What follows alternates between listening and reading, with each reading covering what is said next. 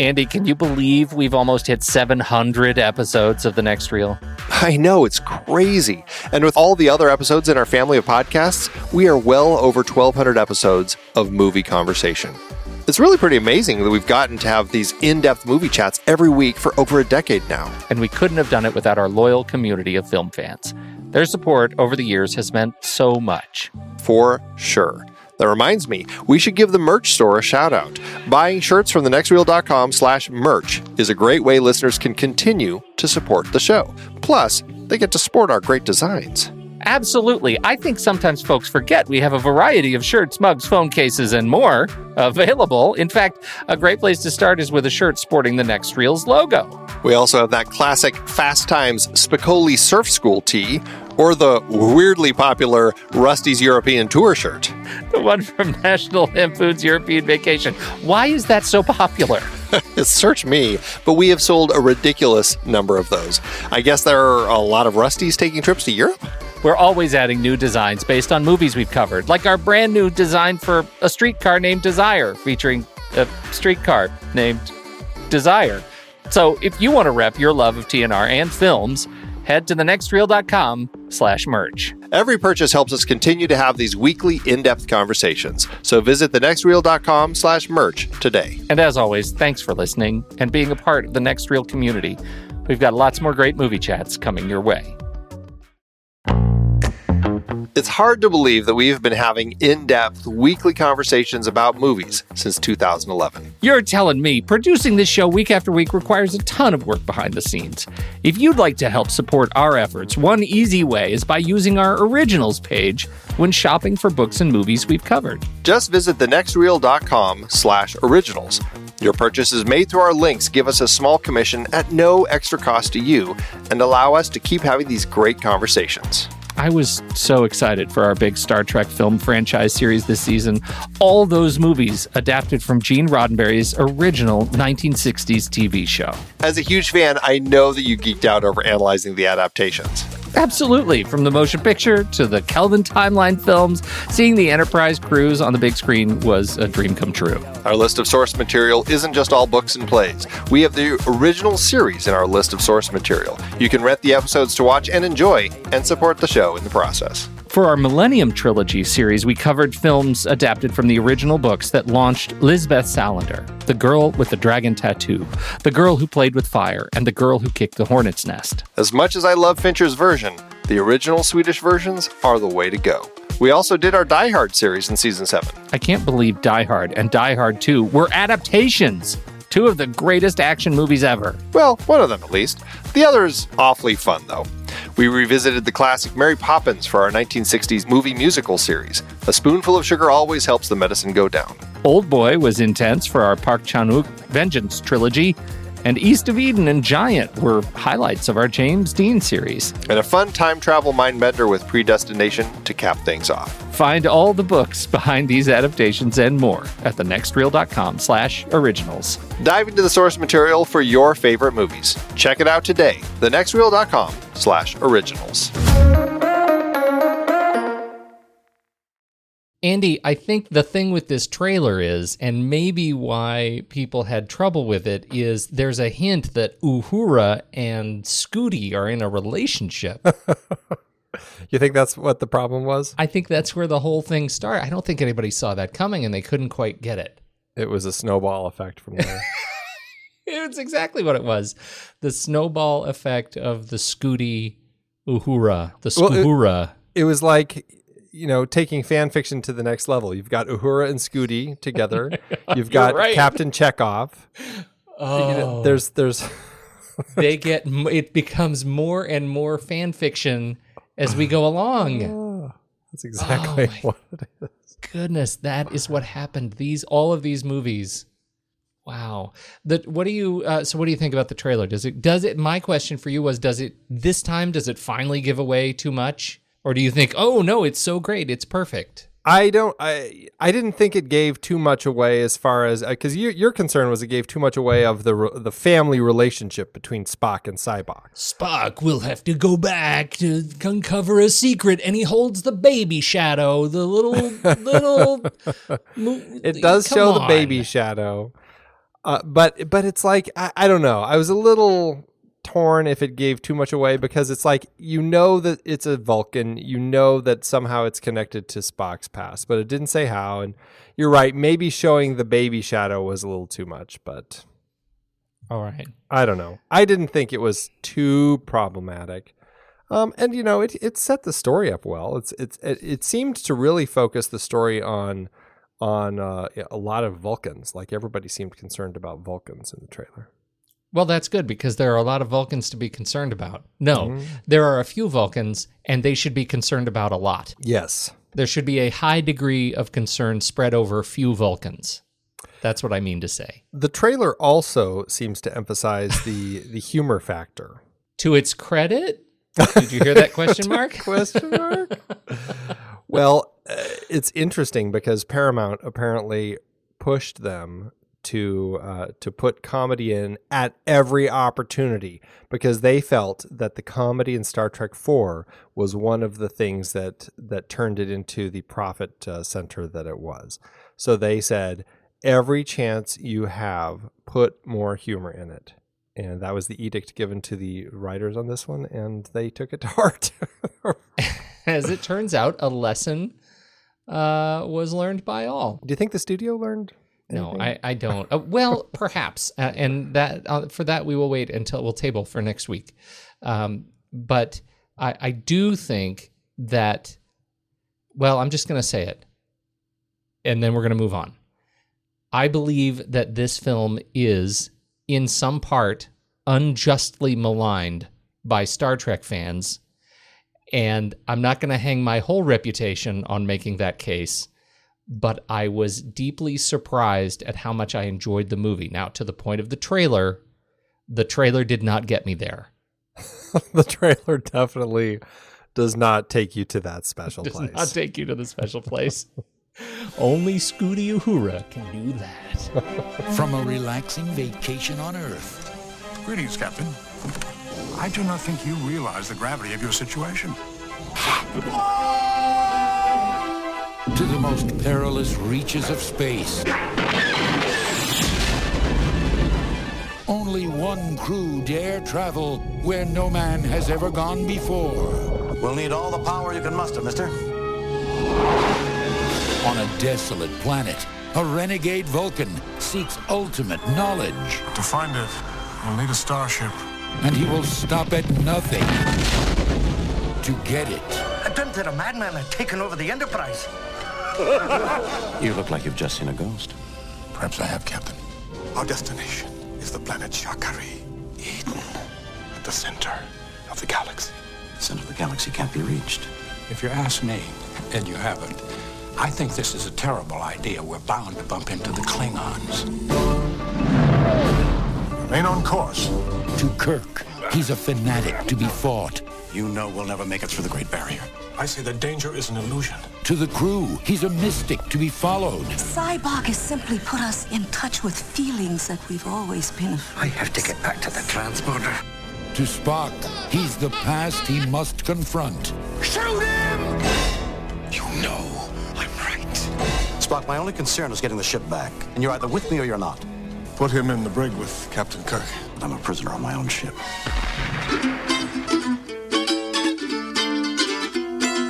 This is The Next Reel, everybody. I'm Pete Wright, and that there is Andy Nelson. Hey, hey, hey. And we spoil movies. Tonight on the show, Shatner takes the wheel with the fifth entry into the Star Trek series, 1989's The Final Frontier. Before we get into that, you should learn more about us at thenextreel.com. Subscribe to the show in your favorite podcast app, or follow us on Twitter and Facebook at The Next Reel. And if you are a regular listener of the show and you're interested in supporting our ongoing work investigating great film, please consider a regular donation through our Patreon page. Get the good stuff like access to the show Drafts podcast feed, our exclusive Saturday matinee show only available to Patreon members, and more. Just head on over to patreon.com/thenextreel and donate. We appreciate the support. Star Trek V, Andy, unjustly maligned. I said it. Do you agree? Well, I've been telling you from the beginning that this was your favorite. You have been telling me that. You have been telling me that. Go ahead, because I know this was. I feel like, in fact, there is a contender for your favorite Star Trek film in The Final Frontier. You think so, huh? Mm-hmm, because of all that humor, that juicy humor. The juicy humor, the Uhura's fan dance. Mm-hmm. There's a lot going on in here to love, Pete. Andy, it's a pool table that's a pool. Who'd have thunk it? Am I right? You are so right. But you are right in the fact that I watched this and I'm like, what is going on? As bad as so much of it is, I really loved everything else. Like, I was really shocked because I'm like, there's a really, really good Star Trek movie in here. It's just buried under a bunch of bad stuff, unfortunately. I think it got off to the wrong start. And I think it just didn't get the support it needed. And I think it just kind of fell apart, unfortunately. But there's a lot of the core of it, I think, is great. I think it's a story that I don't know if it was necessarily ahead of its time, but maybe not just of its time.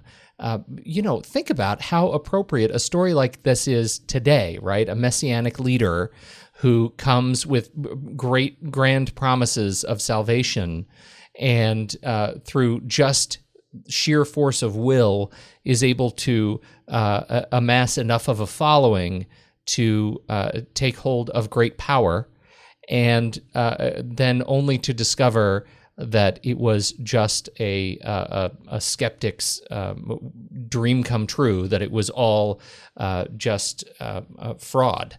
Whoa. Are you talking about Oprah? I feel like there's a connection to something going on in the present day. You read me like a book, Andy. Like a book.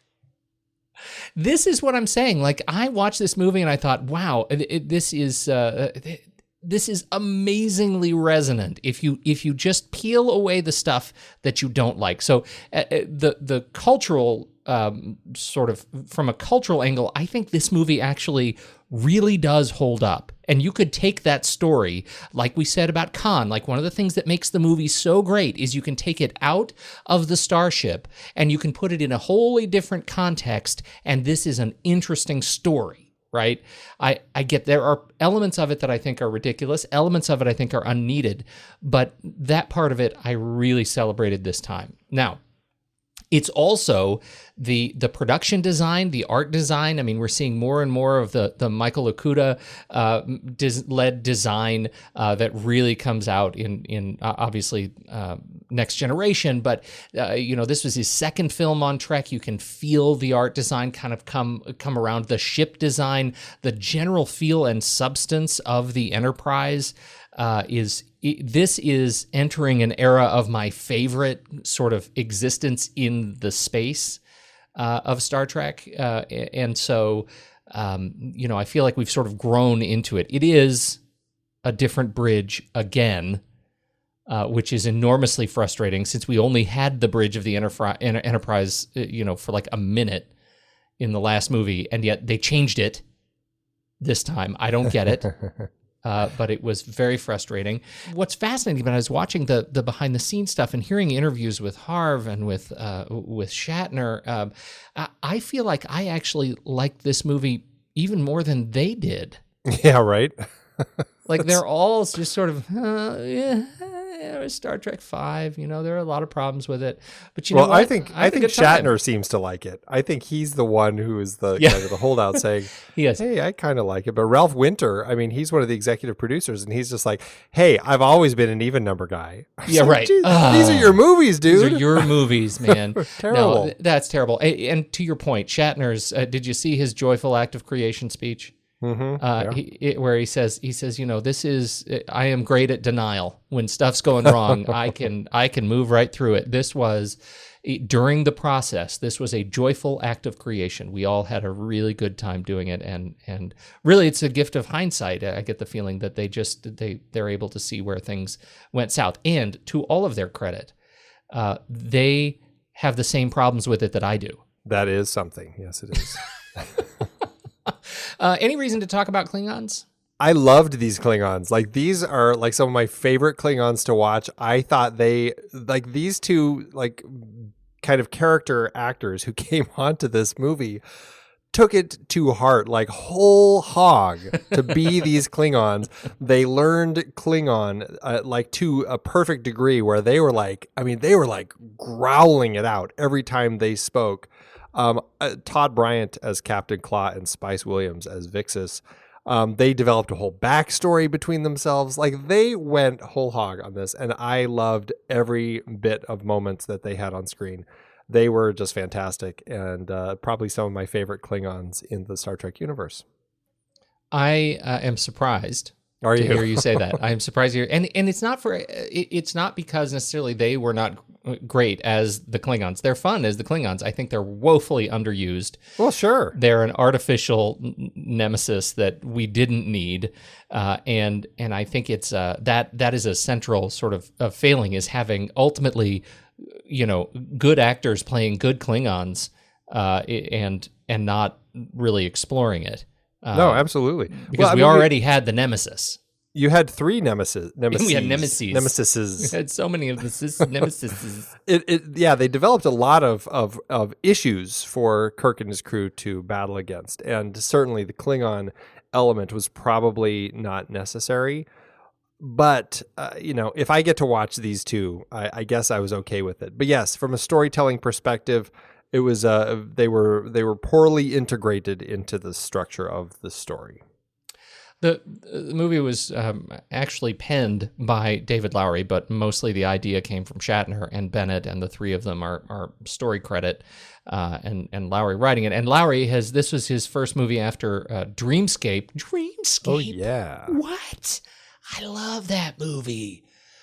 I'm never going to watch it again because of that. Because because I love terrible. It so much. This was now I'm not entirely sure when this was being written. Do you know the exact dates of the writer's strike? Was it the whole year that this was being written? I don't know. I think it was 88 though, and because they were shooting this in 88. Yeah. So that is where some of the criticism or some of the critique comes, that maybe had this not been in the middle of the writer's strike, had they not been sort of desperate to get it done, to as a result of what was going on with the strike, that we would have had ultimately a better film, that some of the silliness of the humor would not have snuck through. That's always possible when it comes to writer strikes and these studios who are adamant about pushing these things through anyway. It's one of those things. It's like I don't know. They obviously have things that they have to meet. They have money they have to spend. Just whatever their reasoning is, they decide to move forward with projects anyway. Probably to tell the writers, see, we don't need you. That's, I'm sure, a part of it. Unfortunately, in the end, it generally results in projects that struggle quite a bit. I mean, this was something that happened during Quantum of Solace in the Bond universe, and plenty of other projects that are out there that have been affected one way or another because of these writer strikes. Yes, this likely would have been better if they had either held off on it or if they had just waited until the strike was over. Who knows, though? We don't have that product, so. We don't have the benefit of that. Obviously, we do have a lot of folks who are complaining about it. Shatner says that we weren't served by our special effects, and yet this is a movie that demanded special effects and attention from special effects. I found this fascinating when you look at Ralph Winter and you hear Ralph Winter talk about the way what he learned from this film in terms of keeping an eye on effects. In particular, the effects work that's going on, that this was happening under the guise of a guy. The only name I heard brought up was Bran Farren. And Ralph Winter says, Bran Farren had a lot of enthusiasm, but he was in Long Island. And then Harve Bennett says, I think he just lost energy in the project. And I have never heard an individual called out by name as a guy who is, at least in some part responsible for a film's central effects sequence not working. Apparently, he did a test of the God light, that kind of the giant white light that we see at the end, and that's what kind of sold them on using this guy. I guess they didn't go to Industrial Light and Magic as they had on the previous films because they did not have availability in their schedule. They were working on Indiana Jones and the Last Crusade, and they couldn't jump onto this.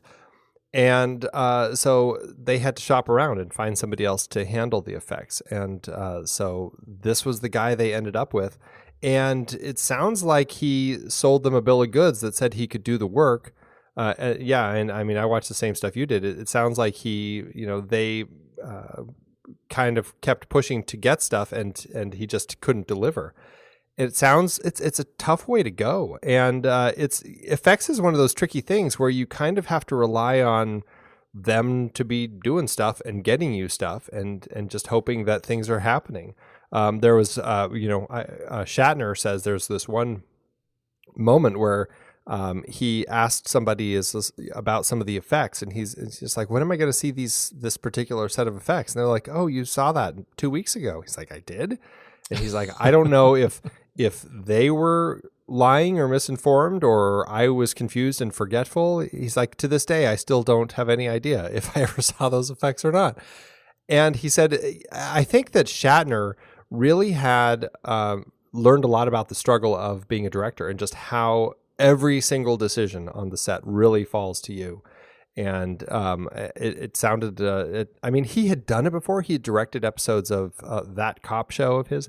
And I don't think we've actually said it yet. I don't think we've actually, is that a thing? We're going to hang our hats on that? I think we shouldn't. Okay. All right, good. If he won't say it, Pete, then we won't say it. He had never directed this scope before, and trying to handle all of these different things, it sounded pretty kind of overwhelming. And when it came to these things like these effects and things, it's just like all of a sudden it's like, oh, okay, yeah, I guess that's fine.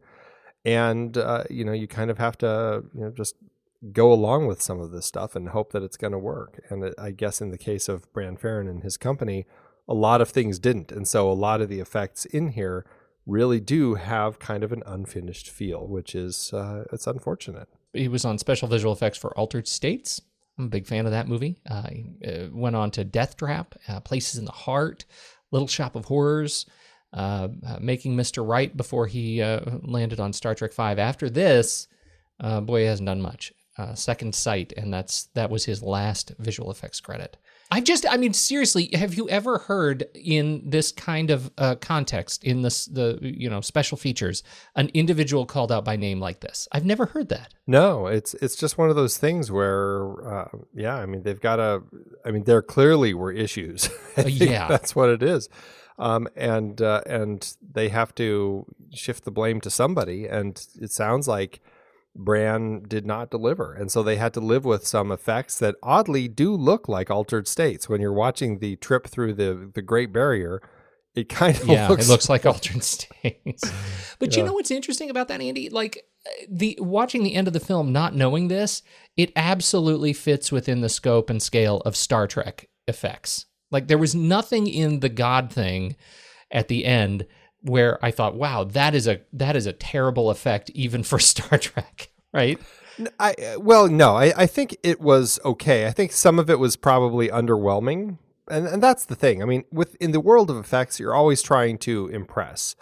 And if your effects just feel very standard or kind of flat, it's like, part of that, then to a certain extent you did fail, right? It's like, you're not standing out in any way. But hearing, so compare that to Shatner's description of what he wanted to have happen. Yeah, so Shatner was wanting, after the defeat, or the kind of the initial defeat of the God being, I guess it was as Shatner or Kirk, Spock, and McCoy were escaping, all of these demons were going to come up out of the ground and start pursuing them.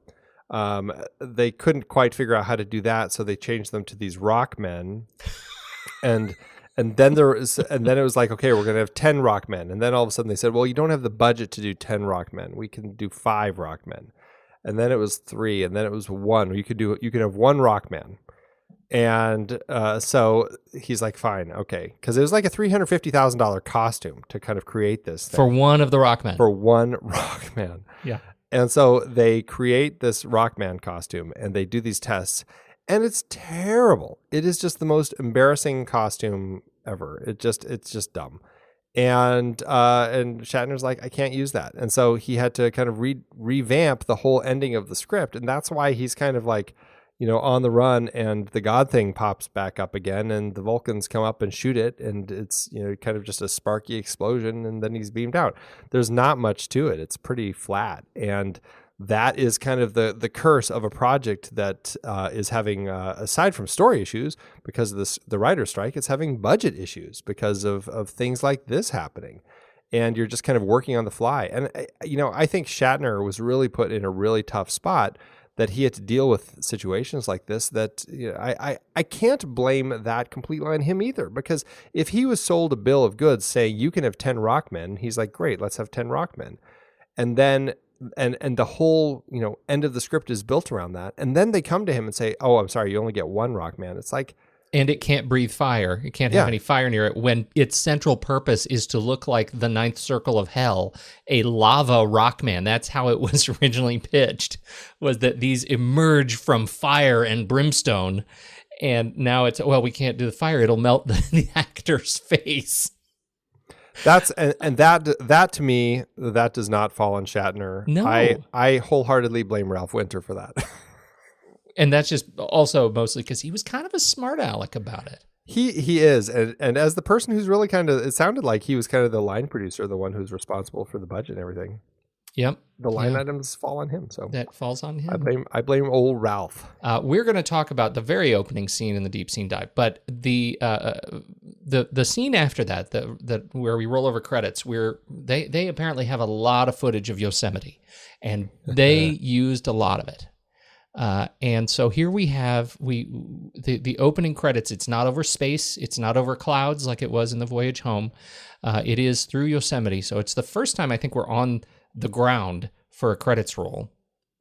And I think it's actually quite elegant. I think it's lovely. And, it's a nice tour. It's a very grounding sort of element. And then we get to, the captain climbing El Capitan.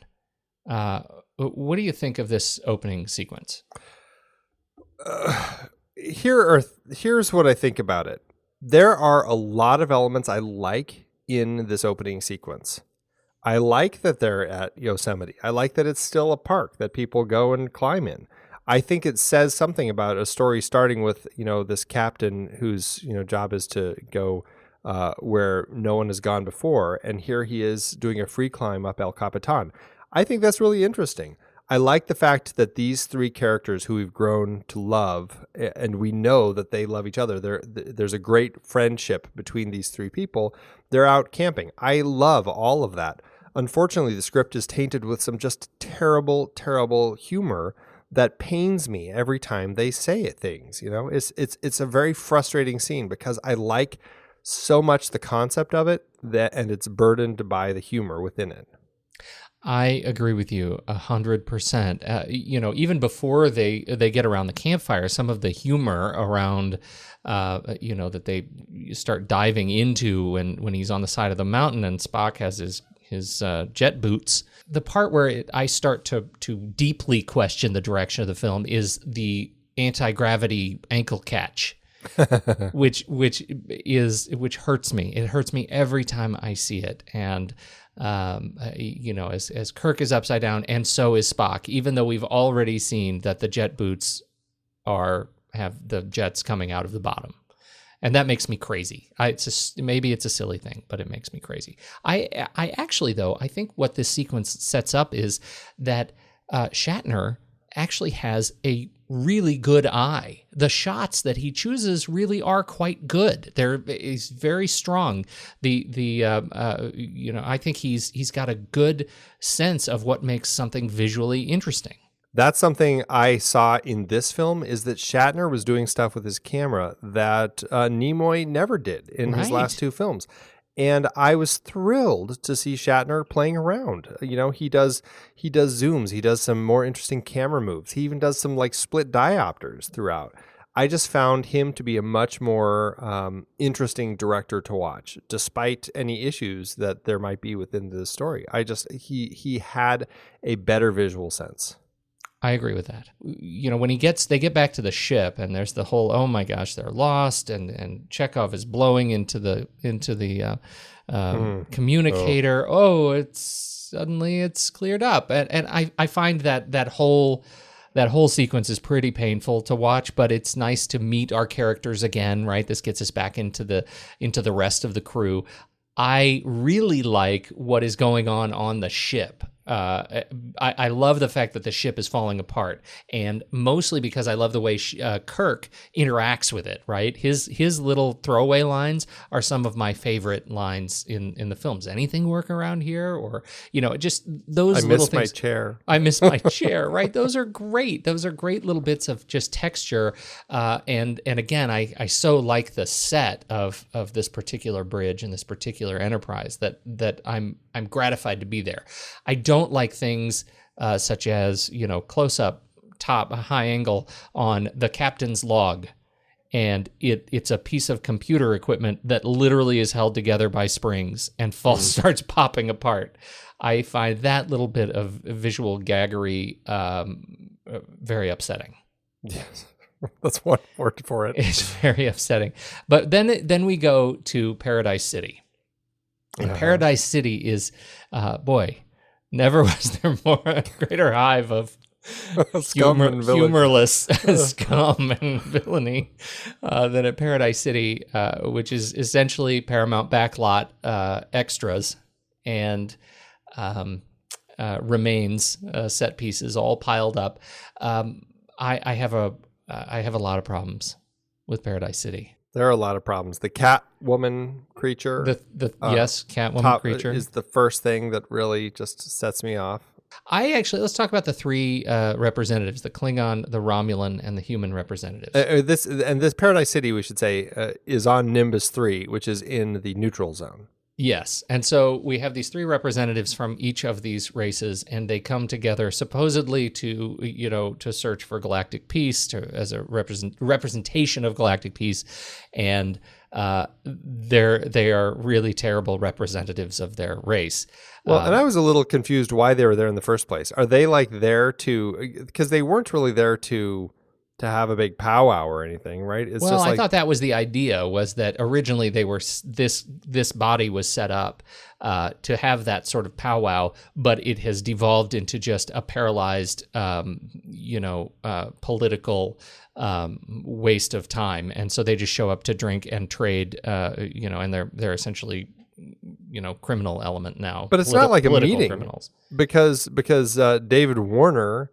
And as Talbot and the Klingon Cord, they've been there forever, it seems. So I was like, they've been there forever. Let's just say poorly written element of the script. It was a poorly written element of the script, but they're also terrible representatives of their races in the Star Trek universe. Like the Romulan, that she's the worst Romulan ever, right? There is no, that's not a Romulan.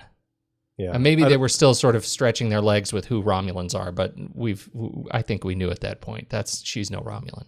Yeah, there was no giggling. That was trouble. We do have a bit of the speechifying about the history of planetary agreements, and that's the kind of justifying why they're there, and that's on the part of David Warner, and that's a part that I get very frustrated with, just because I get tired of them so quickly. The general is, he's fine. He's sort of inconsequential until the end. The rest of Paradise City it's just a lot of that same kind of humor. Yeah, it's a dumb bar. It's just got dumb people in it. It's just a very frustrating place that it just felt very cheap. Everything about it felt cheap. So we already called out the pool table that's actually a pool. Didn't land well. You talked about the Catwoman with three breasts, who apparently is a lightweight, because Kirk deadlifts her and throws her across the room over his head. Well, and apparently, as soon as a cat touches water, I mean, that It dies. kills her. Yeah. Because I was a little perplexed as to why that was it. It was Yeah. over. No, she drowned face up in a pool that's 2 The inches pool deep. table. Yeah, the pool table. Mhm. And then we have the fan dance, Pete. Uhura's fan dance. And according to Lowry, he said that he threw that out as a joke because he and Harv and Shatner were sitting around trying to figure out how to distract these guys, and he threw it out as a joke, and they were both like, "Yes, that's a great idea." But according to somebody else, who's the other person who said it was someone else's idea? It's like I don't think anybody would wanted to take credit for that idea. This week on the Saturday Matinee, Andy's list is top 18 better ways to distract Paradise City than Uhura's fan dance. All right.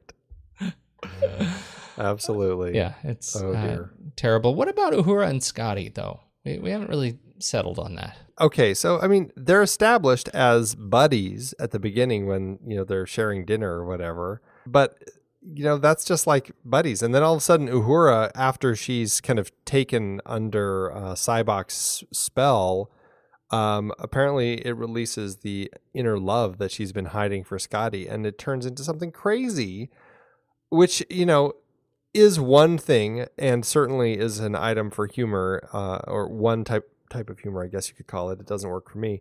But the thing that really drives me crazy about it is that it's not even resolved. When we get to the end of the film, it's like it's never brought up again. If you're going to introduce something like that, you have to close that loop. But what this does give us, Andy, if you look up the collected works of Sad Spock Panda, there is a delightful page called The 5 Times Scotty and Uhura Acted Like a Couple, and the 1 time they finally became one, a 5-in-1 fluffy fic of Scotty and Uhura becoming a couple, actually written for the new Star Trek kink meme. That's right, the actual fan fiction completes the story of Uhura and Scotty hooking up. I knew fan fiction would circle back into this.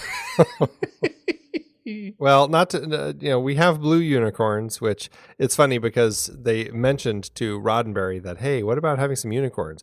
And he adamantly was opposed to having unicorns in the script or in this film because he said, that's fantasy. We're not doing fantasy here. And people know unicorns are fantasy. Yet they still somehow got it by him. Okay, we'll paint them blue, but they still have a horn on their head, but it's not a unicorn. But it's a wee horn. Yeah. It's like, what? Oh, okay. That's okay then. It's not a horn. It's a callus. It's like callus.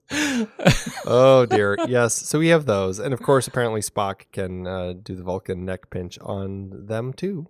See, now I had no problem with that. I actually don't either. No problem. It's just funny. And then there's the row your boat bit, Pete. Yeah, no, I don't like that either. No. But there is a purpose to it, right? I mean, if you look at it from us being able to celebrate what these 3 guys represent to one another, which you and I have been talking about over the course of the last, 4 movies before this is really a story about these 3 guys and the id, ego, superego that is, Kirk, McCoy, Spock, and this is how we're going to express it in this film. We're going to express that relationship this way. To what end? It's one of the strengths of the film is really kind of watching the relationship between these 3 kind of have some friction as Cybok kind of tests them a little bit and works at pulling them apart a little bit. I think that's really interesting. I don't think the row your boat bit at the beginning and end help it in any way. Although it is nice to see them just kind of, hanging out and being comrades and friends. I like all of that. So to that end, I guess that's what they're going for. I just don't think that was the strongest way to do it. But what's more interesting, though, is to me, a better example exploring that relationship is when they're all in the brig. Actually, I think you're right, because it really, I'd go before the brig. I think their relationship, I found it really start having some interesting moments of exploration after they crash the shuttle into the hangar bay. Just a beautiful scene. It's beautifully lit. Yes. Just a gorgeous set. Everything about it is just incredible.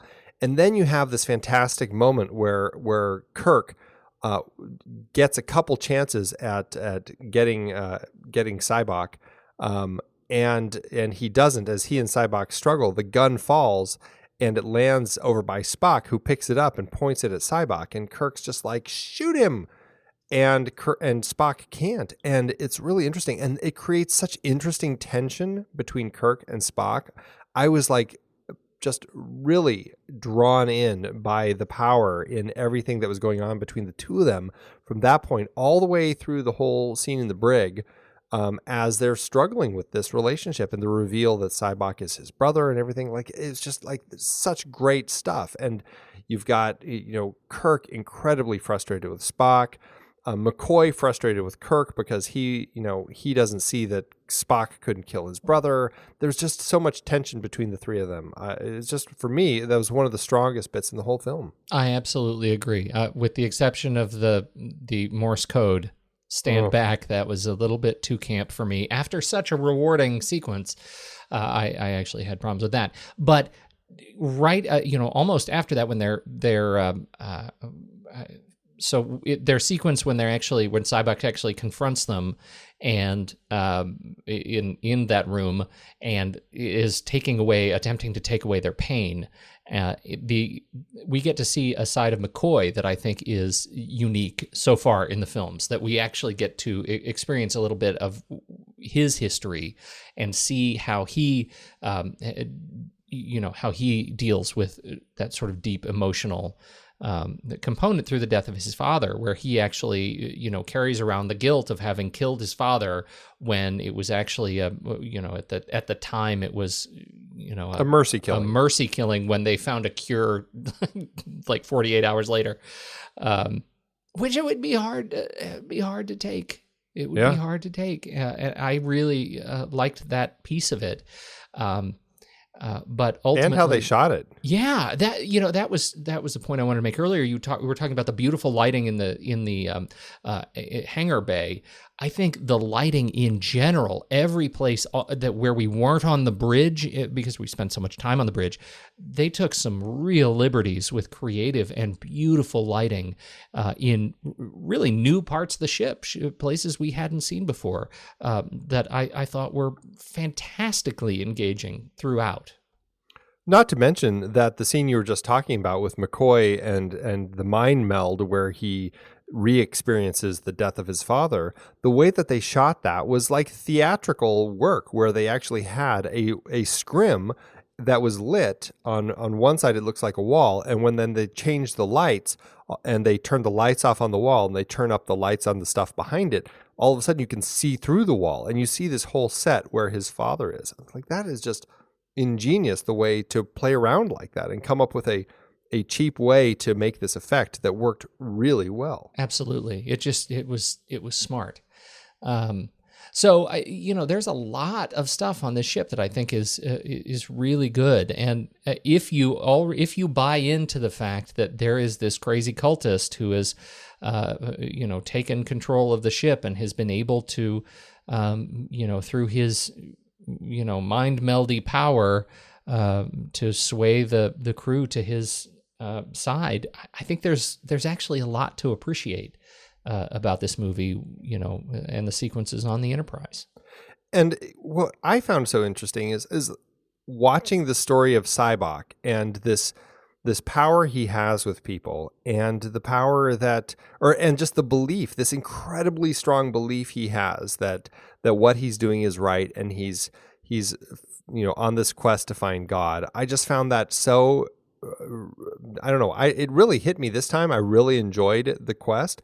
And I was just like, how many films have we seen where it's from his perspective? He's the one that nobody believes, and he has to take them captive and prove that he's right. I mean, we've seen that a number of times in other films. And it's like, it's interesting to see it now from the other side of these people who are taken captive by this crazy guy who thinks he's right, and ostensibly is. I mean, he clearly had a vision, and it got him through the Great Barrier to this Shakari God planet. It just happens that the creature that's there is not God and is just some malignant spirit that's actually out to kind of take the ship and escape.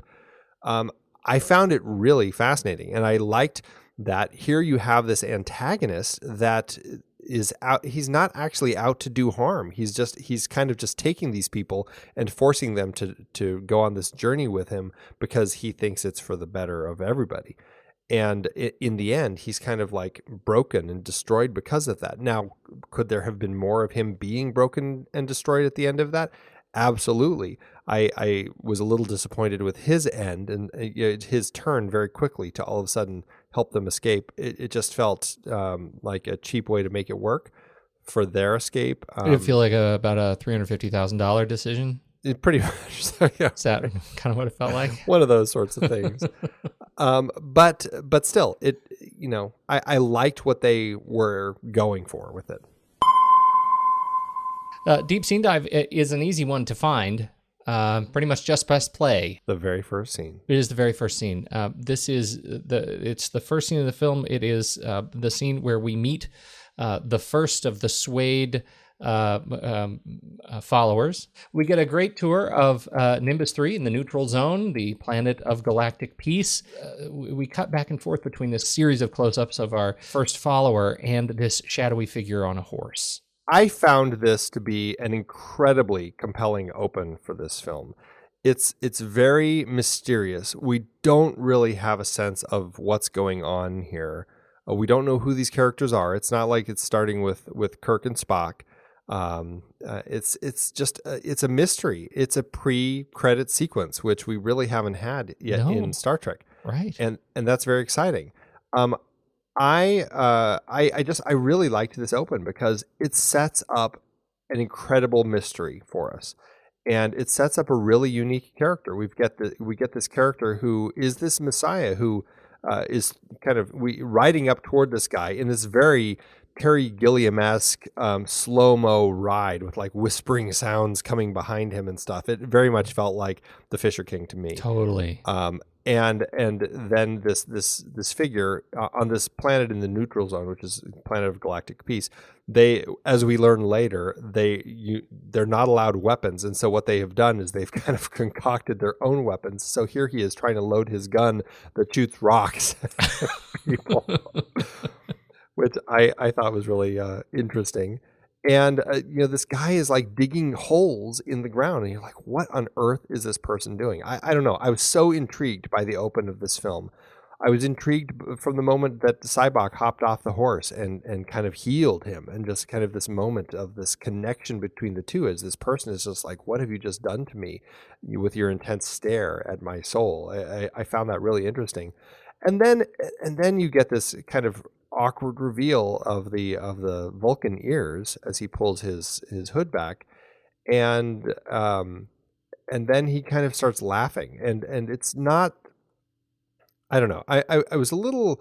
I'm not as connected to the Star Trek universe as some, but I know Vulcans are generally kind of humorless people. And so I was like, okay, well, that's kind of odd. I guess it threw me out a little bit. And I don't think that's what they were intending to do. But I think for Star Trek fans, it probably irked them a little bit. Well, yeah. I mean, it depends on what you want out of the movie, right? I mean, I feel like when I first saw it, I was really frustrated because they've spent a lot of time telling us here's who Vulcans are, and whenever we see Vulcans that are outside of this context, it's through some other universe, right? We have Dark Spot, or when they go into other timelines, we explored that a little bit in the show. But generally, the Vulcans as those who have given up emotion in favor of logic and peace, that's what we expect. And so to have this guy start laughing, I feel like that is the first fork in the road. If you can get past that with a spirit of curiosity about what could they possibly be doing here, what story could they possibly be trying to tell by hanging me out on this ledge and testing my faith in who Vulcans are, if you can move past that, then you might stand a chance of enjoying kind of what this story represents. But there were a lot of folks who still can't. I mentioned it to a friend of mine who, that we were doing the show, and he turned around and said, "Ugh, Vulcan laughter. That's still a sore point. I think that's very real. I did not have that problem this time. I found myself more curious about it. Also, because I think Lawrence Luckinbill is great in this. He's so big and charismatic, and I think he's just he is a really interesting figure on screen, and he is worth giving that level of attention, even through a terrible script. He's worth giving some attention.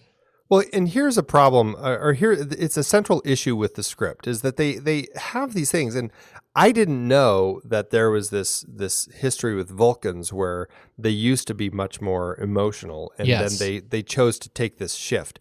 I don't know where that line was created. When did that happen in the chronology of this storytelling? Yeah, we already knew that. Okay, so it was out there. I think a lot of people probably forgot that was out there. I could have used a reminder that was out there, and I hardly know anything about Vulcans. That's what I'm getting to. Yeah, is they could have used a better setup for the fact that, hey, Vulcans used to be big gigglers. Yeah, they call them those gigglers over there, but not anymore. And I think that's something that they could have used to set this up better. Because there's no setup for it. And all of a sudden you have this Vulcan who just starts laughing and it's like, what? I don't understand. And I think that's the issue I have. As the story went on, I was like, oh, okay. So there's this history with Vulcans, and because they start talking about that and how he took this other path and went this other route. I'm like, okay, I get it now. But it took me until later in the film to get it. And I'm okay with that in a lot of contexts, but when it's something like this that they've set up so well beforehand, all of a sudden it kind of throws me a little bit. I'm not saying I had a big issue with it like some Star Trek fans did. I'm just saying it kind of threw me for a minute. Like, I don't understand this now. I guess it's not like there was a single episode that said, hey, this is ancient. In ancient times, Vulcans were happy people. But I do see your point, and I also think that we have a bit of a setup around Vulcans and the purging of emotions through, like, Kolinar, and we established that in I think the motion picture, and then in the Search for Spock, and so they sort of have been teasing at this at the way, not when Vulcans got rid of emotion, but the fact that there does exist an emotional undercurrent in a Vulcan, right? That is, I think, what they were leveraging in this movie, that in fact we know enough about the fact, even from the cinematic universe of Star Trek, that there is enough of understanding that there is emotion inside of Vulcans that we can move forward, and that this will be counter to our understanding. I think that the masses who understand Vulcans, who don't know all of the history and haven't read all of this sort of stuff and didn't pay that close attention in the other movies. I'm not naming names, but I'm just saying the masses, Yes. who might have missed all of this. It's a little confusing because, they might not have gotten that. That's all I'm saying. Yeah. But what's really funny is that what my understanding of Vulcans and emotion is that the emotion generally is violence, right? And we have a number of instances in the original series where Spock, and usually Spock and McCoy, my people gave up emotion, because it always led to war, something violent. Like we shunned violence, and what was left was logic, and so what we have in Sybok is a Vulcan who laughs, and that's never something that we've been introduced to. So all this talk about emotion is it's fine, even if we have angry, violent Vulcans. We've never had giggling Vulcans or giggling Romulans. So this is the movie with all of the giggling. Right. Yeah. And they and wanted humor. About more I'll about throw in humor. Right. So anyway, belabored that point, I think, probably too long. So where does that take us in the Laughing Vulcan? So the Laughing Vulcan is a real point in this, and that is the opening sequence, right? That is you. Yeah. That's it. If you can't make it past this, the whole movie is sunk. Well, and that's why this is such an interesting scene, because it really sets up a lot of the pros and cons within this film. You know, a really fascinating mystery that also might be burdened by something that is going to be really hard for people to get past, and it could really set up, you know, kind of create this divisive element for people to move forward. So compare Sybok and John, the character, his first follower, Rex Holman. Rex Holman. Compare their experience looking face to face, head to head, with Daisy Ridley and Adam Driver when they're doing their "I'm going to look intently at you," and we're going to use the Force on each other's heads. Which one do you buy more? Well, there are a lot of elements at work, but it's really the same scene. It's kind of, yeah. I would probably go with Daisy and Driver. But I do think Luckenbill has this really great look as he's kind of looking at somebody. Like, I really just got a sense that I bought this entire thing going on between Sybok and John as he was like, or is it John or John? On. I really bought it. I really connected with it. It really kind of was, I thought, a really powerful moment, just seeing how just this moment that Sybok has with this man, all of a sudden this man is like breaking down and is just like, what do you need me to do? I thought that was really interesting. I liked it quite a bit. Yeah. And that this guy instantly kind of turned and gave up his life digging holes in the dirt to join him. You know what? Ironically, he's a moisture farmer. Whoa. Never saw that coming. Universes really do cross. Rex Holman, you already mentioned. He also played Morgan Earp in the original series episode. It was one of the later episodes, Spectre of the Gun, where the crew was condemned to the losing side of a recreation of the gunfight at the OK Corral. Morgan Earp. Was that when they were worried that all the Western TV shows were beating them yes, ratings-wise? Right. So now we're a Western TV show. Yes. And Lawrence Luckenbill as Sybok, they wanted Sean Connery. I thought that was interesting. He was doing Indy 3, as I already said. Yeah.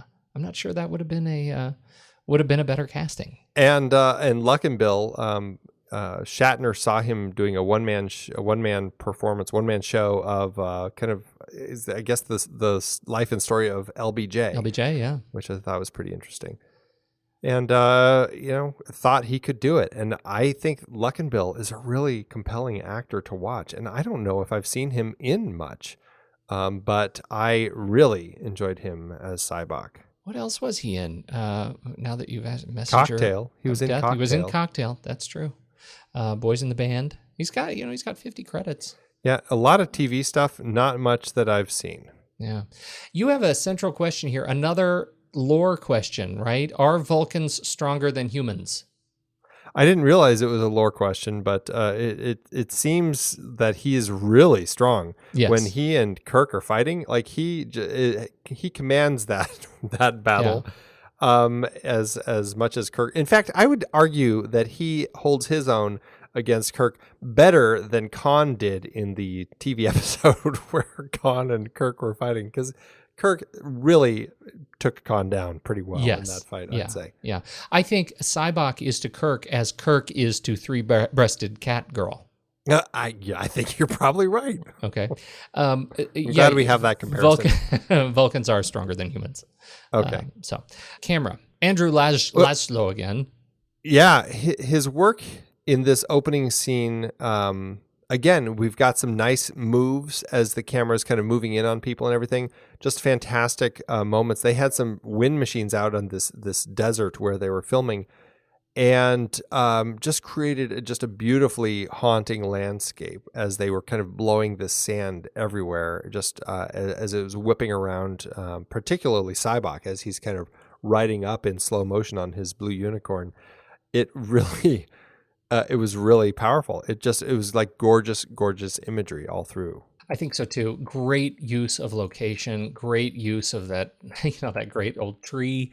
I love the color tone of the opening sequence. I love the sort of jaundiced feel that we get of it. I mean, it really adds to the desperation of the sequence. I love that it's super burnt out, right? I mean, it just the highlights are so bright that it's just really lovely. What's funny that you mentioned the tree is they had a lot less time to shoot this whole scene than anticipated originally because that tree was delivered to the wrong location.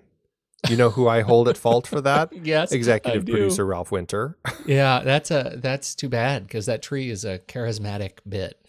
It needed to be there. It really is a beautiful bit for this. The location for this is Owens Lake, California, and if you Google Map Owens Lake and do the satellite view, boy, it still looks just like this. Hasn't changed much. Hasn't changed a bit. And so we should take a road trip to the middle of Owens Lake. We'll do our next show there. Production design, Herman F. Zimmerman. I think this is his first. This is his kickoff, and he becomes quite the name in this franchise. Actually, this is his first film credit. He had actually done the first season of Next Generation, I think, right before this. Right. But I mean, really, from that point and this point moving forward, he essentially is the look and feel of Star Trek, right? Yeah, between him and Michael Okuda, who does all of the graphics, who developed the visual language of the film, those two guys really have ultimately owned the look of Star Trek. And so when I say like this is what I love, this is the era I love, it's because of these guys. Yeah. I mean, Zimmerman. After this, he works on the films, I think, all the way through, is it Nemesis, or did he end up working on, no, he didn't go, he didn't last past that. But he did, what's that other TV show? Deep Space Nine and Enterprise. Yep. All 98 episodes of Enterprise too. And that was a really interesting one. See, now we should do a whole show on every episode of forget it. But yes, he did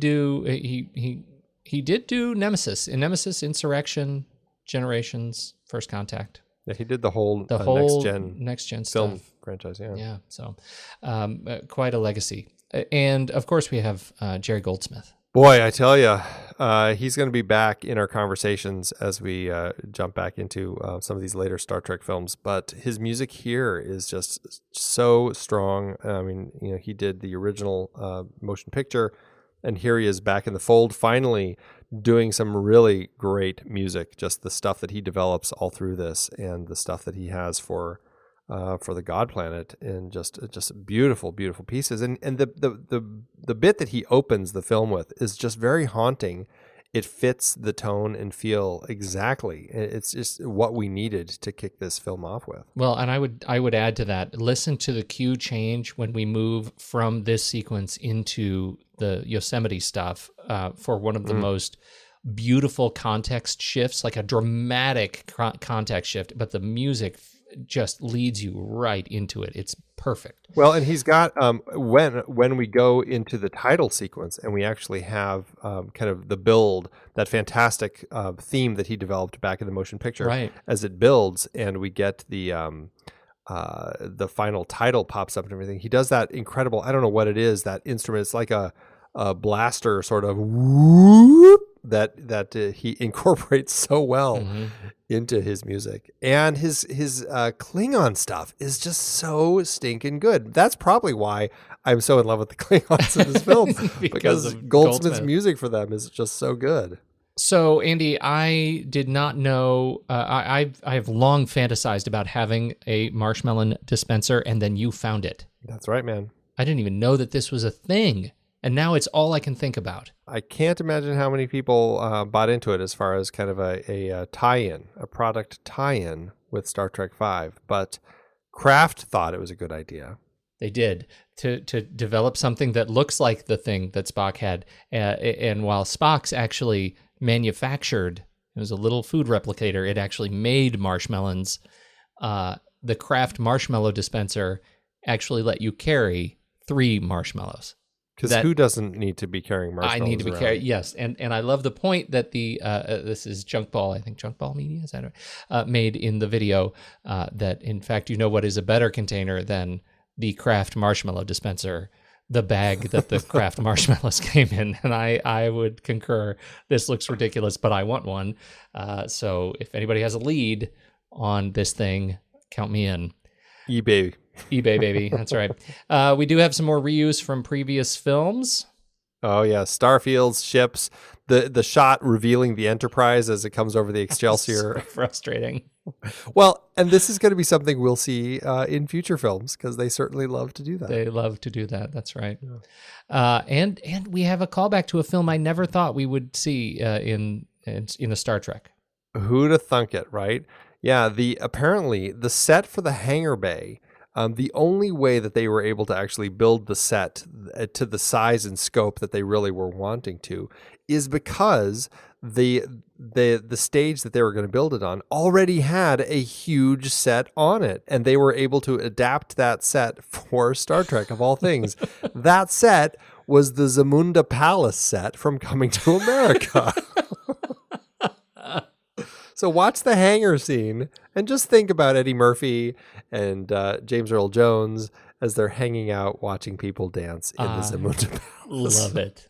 And this shuttle cam thing. I like that they're keeping consistent with the fact that the cameras that we are seeing things from, like the shuttle cams, are things that are completely illogical. Like when the shuttle lands on the planet and the crew on the Enterprise is watching the footage of these people, it's like the camera that comes on the shuttle cam is way off to the side in a position where, there's no part of the shuttle that even hangs over there. But apparently that's where it is. And they're watching it. I'm like, where is this camera coming from? The where is this camera coming from angle in Star Trek is something that has never been answered to my satisfaction, Andy. It has never been answered, and it never will be. That is true. How'd this do at awards season? Fan fiction, Pete. Someone's done it. Yeah. It's some crazy GoPro fan fiction. All right. How'd this do in award season? This film had 4 wins and 3 other nominations. When I say 4 wins and 3 other nominations, Pete, it's, with quotes around it. It actually had, of those 7 nominations, 6 of them were for Razzies. That's right. Everybody loves the Razzie nominations. This film was nominated for 6 of them. It won 3. It won Worst Picture of the Year, Worst Actor, William Shatner, and Worst Director, William Shatner. I think that he probably was a little hurt by this. It lost, and I guess you could say that's a good thing. It lost Worst Supporting Actor for DeForest Kelley, which surprised me. But he lost, and he lost to Christopher Atkins. I don't even know who that is. In Listen to Me, actually, Christopher Atkins was in what was that? The Blue Lagoon. Oh my goodness, that's right. And it lost Worst Screenplay to Harlem Nights. Eddie Murphy wrote that one. And it also, this is an interesting Razzie category. Worst Picture of the Decade. Wow.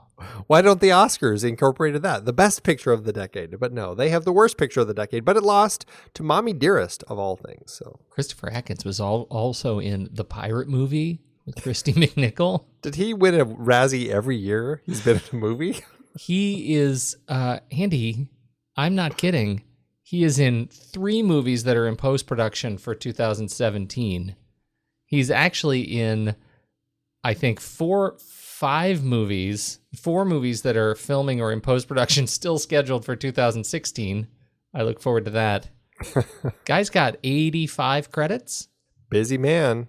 Yes. I like the stuff that he's working on. Defrost, the virtual series. And how to do in the box office, because that's I hear from Shatner that eventually this ended up roughly with the other movies. Is that true? I like that he said that. Right? I like that he believes that for himself. Well, he also said it as hearsay. As the director. He hears. I hear eventually it kind of evened out. Well, he was given $33 million for his directorial entry into this series. Oh, and speaking of, I liked how Harvey said, we like to call this one, it was Bill's turn. So dismissive. Terrible. Anyway, he was given $33 million, which is about $64 million in today's dollars. The movie was the sole opener on June 9th, 1989, opening at number 1 before it was quickly dislodged its second week by Ghostbusters 2, and the following weekend, I think, by Batman. So it was a rough summer for it. The movie wasn't the box office hit that its predecessors were, making $52.2 million domestically and $17.9 million internationally, for a total of $136.2 million in today's dollars. That is less than half what Voyage Home made. The movie did end up with an adjusted profit per finished minute of $674,500. So it still was a financial success, but it is the lowest on our list thus far. Andy, this is the first time that in going through these original Star Trek movies where I thought, here is one that I would actually like to see remade. Yeah, I would. I think that this is an idea that deserves another execution, and I almost said a more sophisticated execution. And I think there is something to that, just in terms of fixing the humor. The humor dial. It's busted. It was just busted. Fixing the script, but this is a movie that is culturally resonant, that offered in much more to the eye that I think people stopped looking at because they walked away from the script. And obviously the script has problems, but I think they let that get in the way. I think the mass market let that get in the way. And I think the Razzie tally is testament to this, of some things that are going on in this movie that are actually really interesting. And my last point is how cool is it that we are looking at a movie, a series that's not finished yet, that is an action movie of all of these guys in their 60s. Yeah, right. Right? I mean, we're celebrating along with these action heroes that are getting to be, old men. That this is not the kind of movie that would be made right now on the strength of this cast. They are still entertaining to watch. And it's still Star Trek, so there's a lot of forgiveness that goes on for me. Yeah, I mean, there definitely is forgiveness that goes on, too. I'm not as much a Star Trek fan as you are, but I found a lot more to like in this film than dislike this go-around, and I was really surprised by that, because I just remembered being so frustrated with it beforehand. And so I was really happy to see that, wow, there is actually a really good movie here that unfortunately is just buried under some of the worst moments in Star Trek so far. Yeah. And it's very frustrating. But I still really liked it. Like, I walked away going, this actually is a really compelling story, and I would love it to have been given the chance to be done properly. Listening to some of the Star Trek, the fans and the people involved in one of the commentaries, they said this is the Star Trek film that, of the 6 original films, they feel is the most close to an original episode of the first series. They said this feels like an actual something that Gene Roddenberry would have told. Well, yes, and I think largely because of the end. Yeah, I thought that was a really interesting thing to look at. And so, I don't know, there are so many elements within this film that will frustrate me to my dying day, but I will watch this again. Like, I was so compelled watching this. I actually found myself thinking about it a lot, going, this was a really interesting film. And I would definitely not say at this point, watching 5 movies so far, it's not the bottom of my list. That may be the most fascinating thing you've said. Oh, I did not see that coming. Yes, it is also not at the bottom of my list. I am with you. I think it's time for us to actually rank it. Let's do it. Head over to flickchart.com/thenextreel and you'll see our list of films. But if you really just want to get serious, swipe over in your podcasty device and you can just click on the word Flickchart. It'll take you right over to this movie. Let's see how well it holds up. All right, Star Trek V, The Final Frontier, or Hot Fuzz? I have to go Hot Fuzz. Well, yeah. Star Trek V, The Final Frontier, or The Adventures of Baron Munchausen. Star Trek V. I would, between the two problematic films, I would say Baron Munchausen. Yeah, I mean, maybe I would, but I'm such a Star Trek fan. Sure, no, I get it. So I'm going to have to defend it. That's fine. Let's do it. All right. I'm totally fine with Star Trek 5 winning this, but I still would pick Paramount Chosen. Okay. All right, ready? 1, 2, 3. Paper. Scissors. Sorry. That's all right. Star Trek 5 or Gone with the Wind? Oh, Star Trek 5. Oh, I would, Andy. Yeah. No, I'd say Star Trek 5. Okay. I would say Gone with the Wind has a lot of stuff going for it. I actually think it's probably the better film. There's a lot of stuff that I really dislike about that film now, having rewatched it. And I get very frustrated with that film now. I get frustrated with Star Trek 5, but I still think it's a more compelling film. Yes. There you go. Star Trek 5 or From Hell, more recent film. I'm going to say Star Trek 5. I am too. All right. Star Trek 5 or Klute? I'm going to go with Klute. I will go with Klute as well. Star Trek 5 or Spies? Early Fritz Lang. Star Trek 5. I would say Spies, but I'm okay giving you Star Trek 5. All right. Star Trek 5 or Seconds? Definitely Seconds for me. Oh, I think I'm Star Trek 5 on this one. Oh, let's do it. Okay, let's do it. 1, 2, 3. Paper. Scissors. Again? Really? Well, that puts it at 250 out of 314 on our list. All right. And where does this hit on your personal list? This was a really interesting one for me. Before I watched it, it sat in the bottom 3% of my flick chart. It was at 3693 out of 3814. After rewatching it, I'm not convinced this is the right spot, but this is where it's sitting right now. It's at 1324, which puts it in the top 35%. Wow. And it puts it ahead of Star Trek 3, which I think is the right place in my Star Trek list so far. Well, that's actually really interesting. I find that gratifying. I can't tell you right now exactly where mine shows up next to Star Trek 3 just this second. I will. But mine is at 312 on my flick chart out of 996, which is, what does that make it? 31%. Which is right about 31%, which feels pretty good. Star Trek 3 is at 280 on my list. So Star Trek 3 still managed to get up there. I think it's because I ran into $1 Million Baby when I ranked it earlier. For me, I really got hung up on the whole idea between the two. The more we thought about the Genesis planet and talked about that in Star Trek 3, the more frustrated I got. And I just found I also got frustrated by the idea of, the needs of the one outweigh the needs of the many. And there were issues that I found in Star Trek 3 that I had never had before. And so this time I found Star Trek 5 has a much more compelling story going for it. It has a lot more problems, but I think the strengths of it for me outweigh the strengths of Star Trek 3. Yeah, I can see that. How'd this land on your Letterboxd review? Letterboxd.com/thenextreel. I gave it 3 stars, which is the same ranking that I actually gave to Star Trek 3. They're just really close, I guess. Yeah, it's a 3-star for me too. And I liked it. Yeah, definitely a like. And I think I don't know that I'm necessarily going to become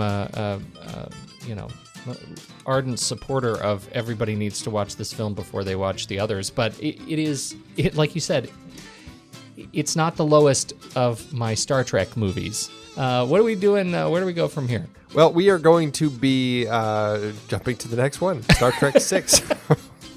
Yeah, this one came out 2 years later, 1991. Star Trek 6, The Undiscovered Country, and the official last film of the original team. Well, I really look forward to that. I do too. And for those of you who are Patreon subscribers, you'll be able to tune in to our Saturday matinee this weekend as we do our lists of our 3 favorite cult films, or not cult films, films featuring cults, I should say. Yes, charismatic cult leaders. Yes, very different. Very different. We'll just call them cult films for now. Let you discover that as we go forward. I'll tell you, Andy, I'm really glad we did this movie. I was nervous going in, but I feel much better now because when the movie ends, our conversation begins.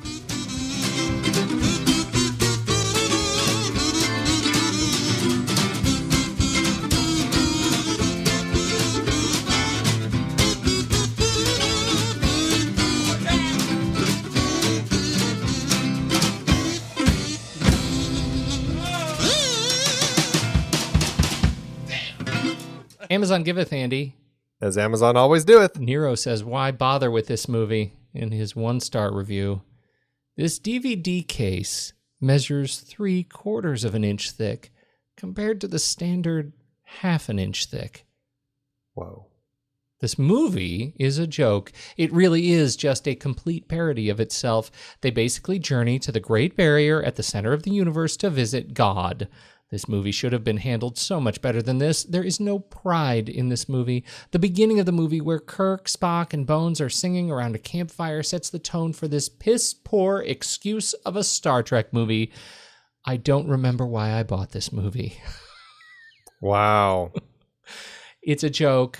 I don't remember why. But I think the really critical perspective is centers really around the DVD case. I don't understand that. I think that's a brilliant little addition, though. We should dig in on that. Yeah. Give you more. I changed mine, Pete. Oh, dear. Surprise, surprise. I'm doing a 2-star by Lola Jones. Oh, excellent. Who says odd-numbered Trek movies. If you are a Trekkie, you won't like this movie, but you'll maybe watch it because it's free. Surf the web while you're watching or doing some other distracting activity, and you may make it to the end. Oh, a little bit of advice from Lola There's some Jones. Shopping advice on how to best take in the movie. I like it. How to watch it because it's free. You got to watch it when it's free. Sure. Otherwise, don't bother. Sure you do, Lola. Sure you do. Thanks.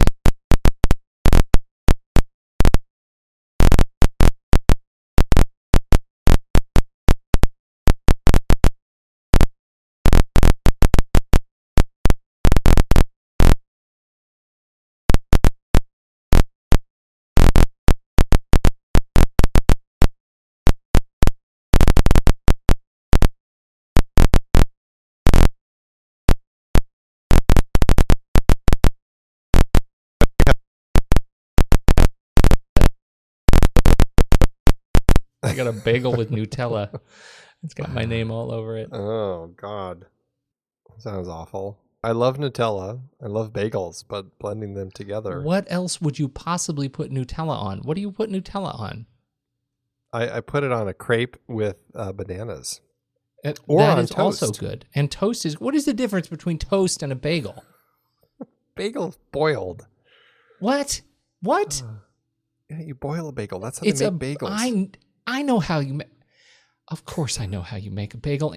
Andy, once you put it in the toaster, it's just toasted bread. Oh. It's like a donut, which has been boiled in oil. Also bread. Mm-hmm. I would put Nutella on a donut. Would you? You'd also put bacon on a donut. I would do that too. I know it's because I haven't eaten today, but you are making me really mad right now. I've been podcasting since 2006. In that time, I've tried countless hosting platforms, but in August 2022, we switched to Transistor to power all of our shows here at True Story FM, and it's been a game changer. I love that Transistor allows unlimited podcasts and storage without extra charges. We can publish so much content, and we do.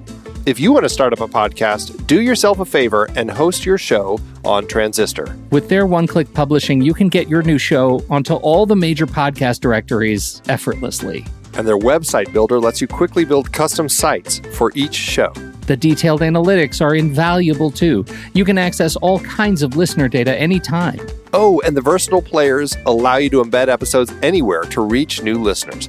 Plus, the team behind Transistor is super responsive and keeps making the platform even better. After using countless hosting services over 15 plus years, Transistor has been, hands down, the best podcast partner for us. If you want a hosting platform to take all the worry out of getting your podcast out into the world, go to thenextreel.com/transistor and check it out. Support our show and support your own show by going to thenextreel.com/transistor.